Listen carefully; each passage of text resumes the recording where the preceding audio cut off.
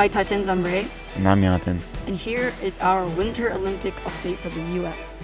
The U.S. currently stands in 17th place with 4 silver medals and 1 bronze medal.